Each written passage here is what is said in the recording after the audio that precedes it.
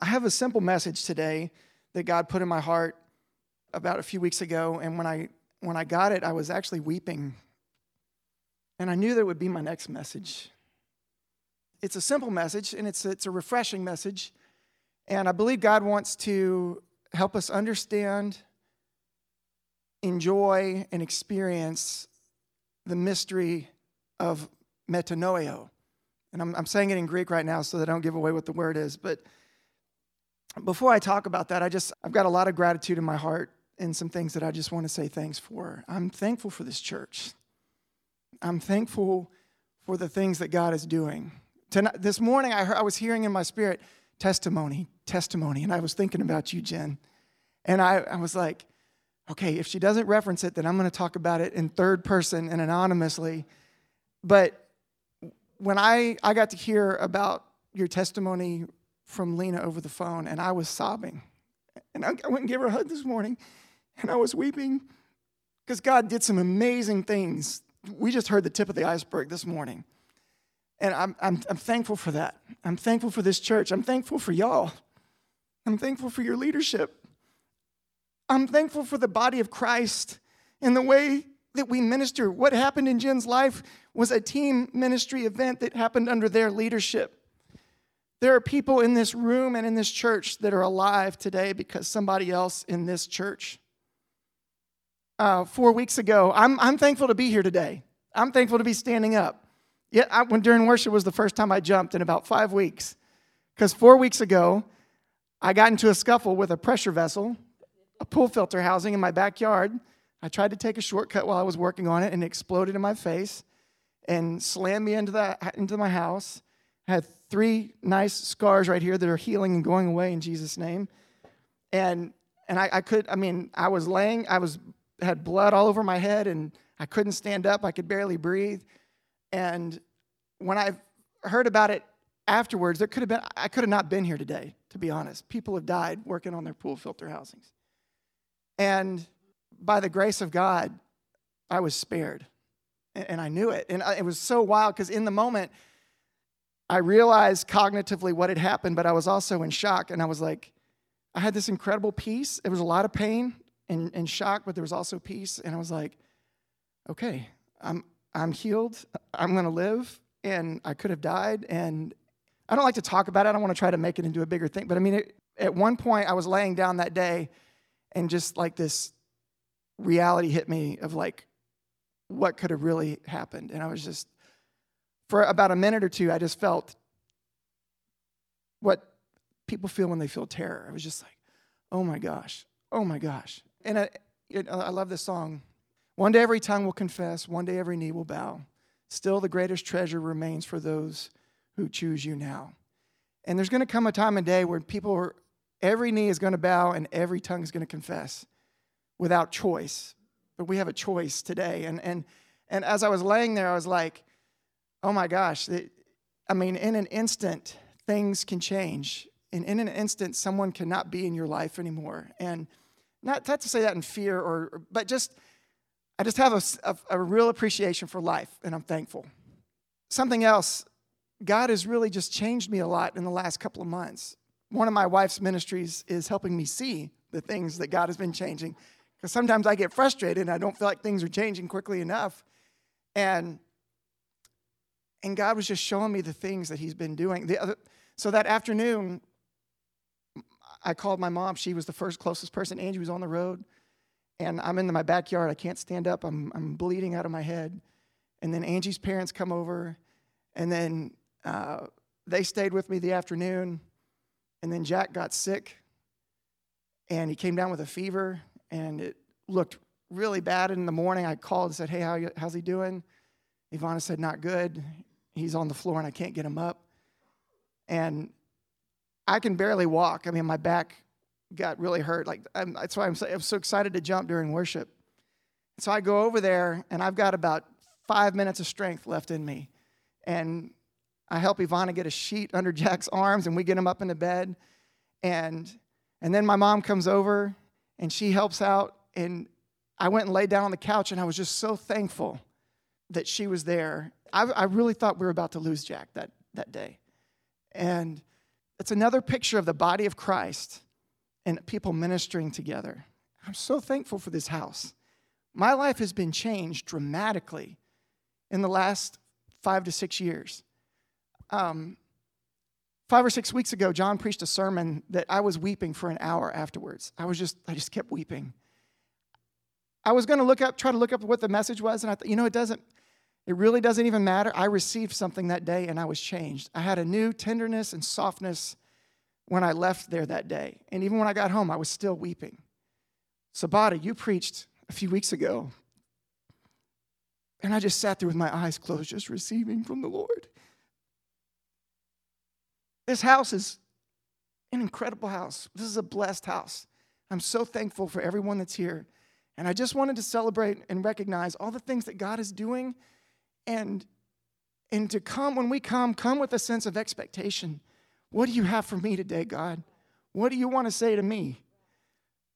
Because this is life and death. And even beyond like the fear factor life, there's treasure here. There's treasure in God's word. There's treasure in the body of Christ. And I just want to celebrate and say thank you, God. And thank you to the body of Christ for being the body of Christ. So metanoeo. I just learned how to say that word this morning. It's a Greek word, in case you couldn't tell. It's the Greek word for repentance, or repent. And when God gave it to me, he showed me 3 little aspects, layers, levels, perspectives, whatever you want to call it, of understanding the word repent. And again, I felt like he wanted us to understand, what does repent mean? What's the joy of it? And how can we experience it? 2 secrets about repentance. It was Jesus' first word when he started his ministry. Repent, for the kingdom of heaven is at hand. It's not a one-time event. This is secret number 1. It's an ongoing revelation that we walk in.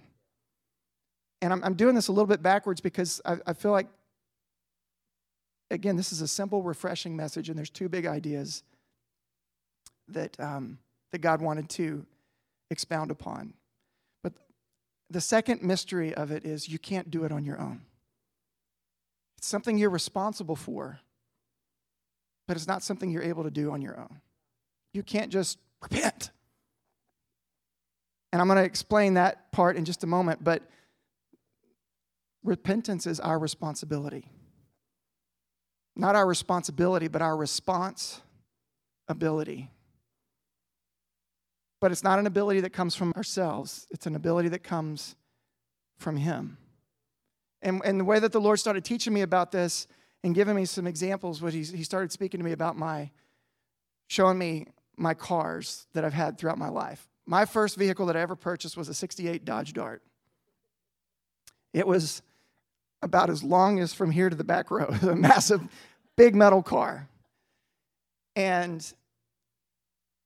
I learned a lot on that vehicle. I learned how to rebuild a single barrel carburetor. I learned how to work on drum brakes. I learned how to change oil. I learned how to clean and treat rust, which is the industry that I work in now. We basically work with rust and corrosion on metal. There were a lot of key learnings that I got from that vehicle. My grandfather came and spent time with me and helped me work on things. But I got to a point where I was going to try to rebuild the engine, and I started taking it apart, and I got stuck. And it just sat for about 2 years. Well, during that time, God was doing a lot in my life, and I bought another car. And this car was a 1981 Datsun 210. And I don't know if you remember that night, but me and my roommate, we found this in the green sheet. And we called Easy and Lena, and I think we came over to borrow money because we couldn't get to an ATM that night. The guy that was selling it was going back to Pakistan the next morning, I think, and it was like, you got to come get it if you want it. It was $395 or $385, $385. And I haggled him down $10. He brought it down to $375, so I was proud of that.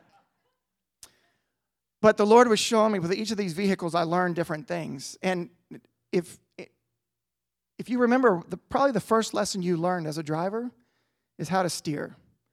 Because when you get into the car, it's a new feeling to get familiar with a steering wheel. And that 68 Dodge Dart that I had did not have power steering, so the steering wheel went like this, and you had to really lean into it.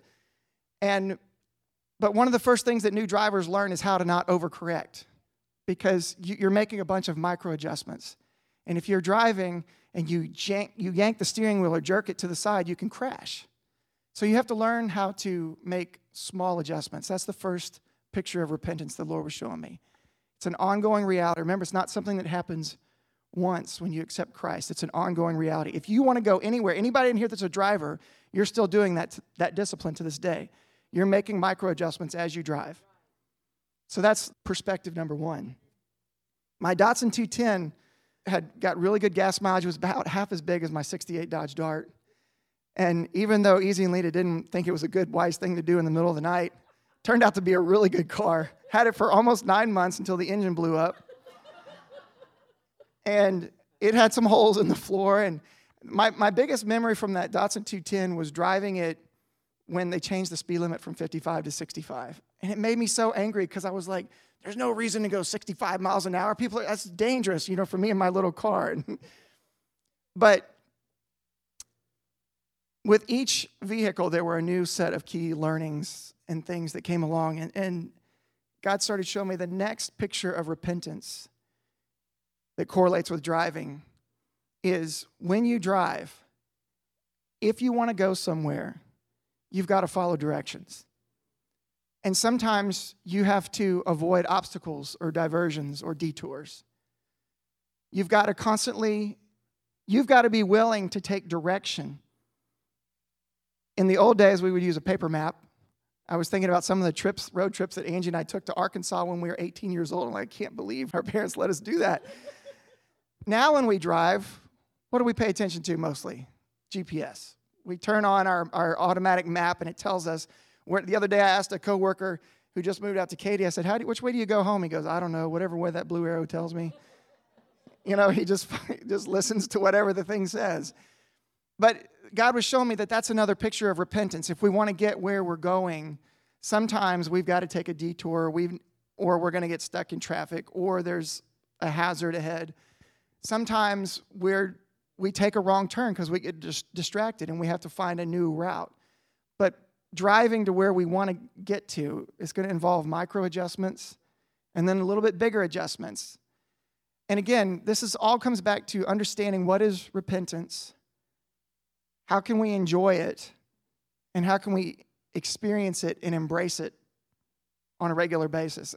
And then the third illustration that God showed me was all the times that I got rid of my cars. That 68 Dodge Dart sat for 2 years until this man stepped in and helped me and connected me with that man back there. Clay had a mechanic that was working for him. I don't even know if you remember this, Clay, but we had that 68 Dodge Dart towed over to Clay's business, and he's not they're not a mechanic. This is not their industry. And I don't even remember the man's name, but he fixed that 68 Dodge Dart for me. I thought it was impossible. I thought there's no way this thing's getting put back together. I didn't even know if I'd put all the parts back under the hood, And when I was driving that thing, so I got to drive it one time under its own power. And it was that drive home to my apartment complex that this man built earlier in his life, that man had someone fix for me. We pulled into the gas station, and I'm getting gas, and I'm just sitting there and, waiting, and all of a sudden this guy comes running out of the gas station. He's like, turn it off, stop, turn it off. There was gas flooding out of the back of the car. The whole gas tank had rusted out on top. So as I was filling it up, it's just pouring out. Yeah, it was scary. It was scary. And so we pushed the car out of the way across the street to let it kind of air out and dry out. And then I drove it to the apartment complex where me and my roommate were living, and I parked it, and I never drove it again. And it was going to be $500 to replace the gas tank, and that was back in 1995 or 6. I didn't have $500. I bought the car for $175. But God was showing me sometimes we need to repent and we need to let go of things. I loved that car. I was in love with old cars. I wanted to restore and drive hot rods and stuff. And I remember how God brought me to that crossroads of letting go of these desires. I loved my little Datsun 210, you know. It was good gas mileage, and it smelled like my grandmother's car because she used to have a Datsun 210, and I enjoyed it, you know. But I was forced to sell that one when the engine blew up. But God was showing me that there's a picture of repentance in vehicles, that as you grow and as you go, your vehicle is going to need to change. The car that I drive today is an F-350 Ford. It's large, and some would say it's not fuel efficient. It gets 15 miles to the gallon. I say it's more fuel efficient than your little car who would have to take 100 trips to do what I can do in one trip. But that's my opinion. But the point is, to do what I need to do today, I have to be in a different vehicle. And so there was a picture of repentance, letting go of something that was old and being willing to transition, even if it was comfortable or new. And honestly, that was a hard thing for me growing up. We had a family car, a Volvo, when I was a kid. It was the first car that I knew. And I was so upset when I found out my parents were going to get rid of it because it was like part of the family. You know, it's like, I love that car. It has so many memories. But we can do the same thing with ideas and revelations and doctrines and all kind of things. I read this joke the other day that there was a Jewish man who was also an atheist. He wanted his son to get a good education, so he didn't want to put him in any of the local schools. So there was a private Christian school down the road, which had a reputation for giving a good education and minoring on the religion. So he thought, okay, well, I'm going to send him there because education was paramount to him. And so one day his son comes home, and he asked his dad about the Father, the Son, and the Holy Spirit. And he grabbed him by the shoulders and looked at him straight in the eyes, and he said, "Son, we are Jewish. We do not believe. There is only one God, and we do not believe in him." Because he was a Jewish atheist. And we can be like that. We can identify with something. We can have a culture that says we're one way, and then have a philosophy that we identify in another way, and be resisting truth because it contradicts where we're coming from and what's comfortable and familiar. And God was just showing me through all these different pictures that the joy of repentance is actually found in the two Greek words that make it, meta and noeo. The strict definition is to change one's mind or purpose. The usage is to change my mind, change the inner man, particularly with reference to the acceptance of the will of God or to repent. But metanoeo is a combination of two words, meta and noeo. Meta means changed after being with. And noeo means to think properly. So put together, it means to think differently after a change of mind. To repent literally means to think differently afterwards or after being with. So the hard thing about the word repent is you can't do it on your own. And so if you think about it as a responsibility, it's a heavy burden. But when you realize the mystery of the revelation, that it's your ability to respond, the fact that you heard the word repent means that you are being equipped and empowered to say yes. That's the revelation. And you can only say yes after you've been with the one who says it to you. It's real easy if you don't dissect Scripture. Everybody, you may or may not know, I love the word kingdom. I love the concept of kingdom. Kingdom didn't start when Jesus started preaching it. Kingdom started in the garden before the fall. And so it's real important to not, it's real easy to think, oh, well, all that kingdom talks in the New Testament and Jesus came to save us from going to hell, and that's just another religious term for going to heaven. And no, we need to think differently and respond to what this revelation, this mystery that he has for us, because we lost that a long time ago. And in order to operate in his kingdom and to get where we're going, we're going to need to be willing to repent. And sometimes repent. And sometimes get out of that car and get into a new vehicle that God has for us. That's the joy of repentance. It's an ongoing revelation. So I just felt like God was showing me that there's a mystery in it. It's the first word that he said publicly from a ministry standpoint. So first things first has an importance on it. Whatever comes first has a priority and a preeminence to it. It was the first word that he spoke, but it's real easy to forget that it's an ongoing revelation. If you forgot to make those micro adjustments while you were driving, you probably wouldn't have your vehicle or your license. But, and then the last thing that he showed me from the illustration of driving is there's a difference between being a legal driver and a good driver and an expert driver. There's lots of legal drivers.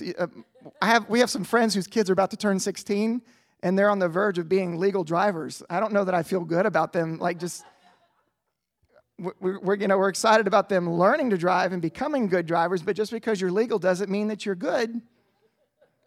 And being a good driver doesn't necessarily mean that you're an effective driver in all scenarios. Police officers, they learn offensive driving techniques when they're trying to stop a vehicle that's aggressively driving away. There's techniques and skills that they get certified in to pursue. Military, there's different types of driving skills. Racing. A friend of mine invited me to a racetrack where these really high-speed go-karts over in Austin. It's a lot of fun. It's like $75 a trip. So it's like, these are fast go-karts. You're going 55 miles an hour. And if you want to be anywhere near the front of the pack, you have to learn how to drift. Does anybody know what that is, other than Chris? Drifting is where you're right on the edge of not having control of the car as you're going around a corner. Your back wheels are just spinning. And if you don't learn how to drift, you'll get passed up, and you become dangerous if you're on that track and you're not drifting, because you're going too slow and you're endangering other people's paths. And so God was just showing me that no matter where we are on what, you could be an expert driver in one thing and be a novice in something else. And so there's not any condemnation. This, again, the last message that I preached, one of the things that I brought out was that God's been showing me that it's not about our ability. Everything in the kingdom is not dependent upon our ability. It's based on His. And that's what the responsibility is, not something we do in our own strength. We are divinely able to respond to the words that He speaks to us, because within the seed, within the word that is imparted, is the power to receive and respond. But we have to make a choice. And so, just like Jen's word this morning, it was like, oh, wow, this is just so awesome. This is so in line. And my message is almost completely backwards from the way that I thought it was going to come out. But God wants us to understand, enjoy, find joy, and experience. And the more that you understand driving, the more you can enjoy it. The further you can go, the better and more effectively you can travel. It's the same thing with God's word and His promises. And again, our church is a blessing. And I encourage you, when we come, this is not a ceremony or a service or a ritual. This is a holy convocation.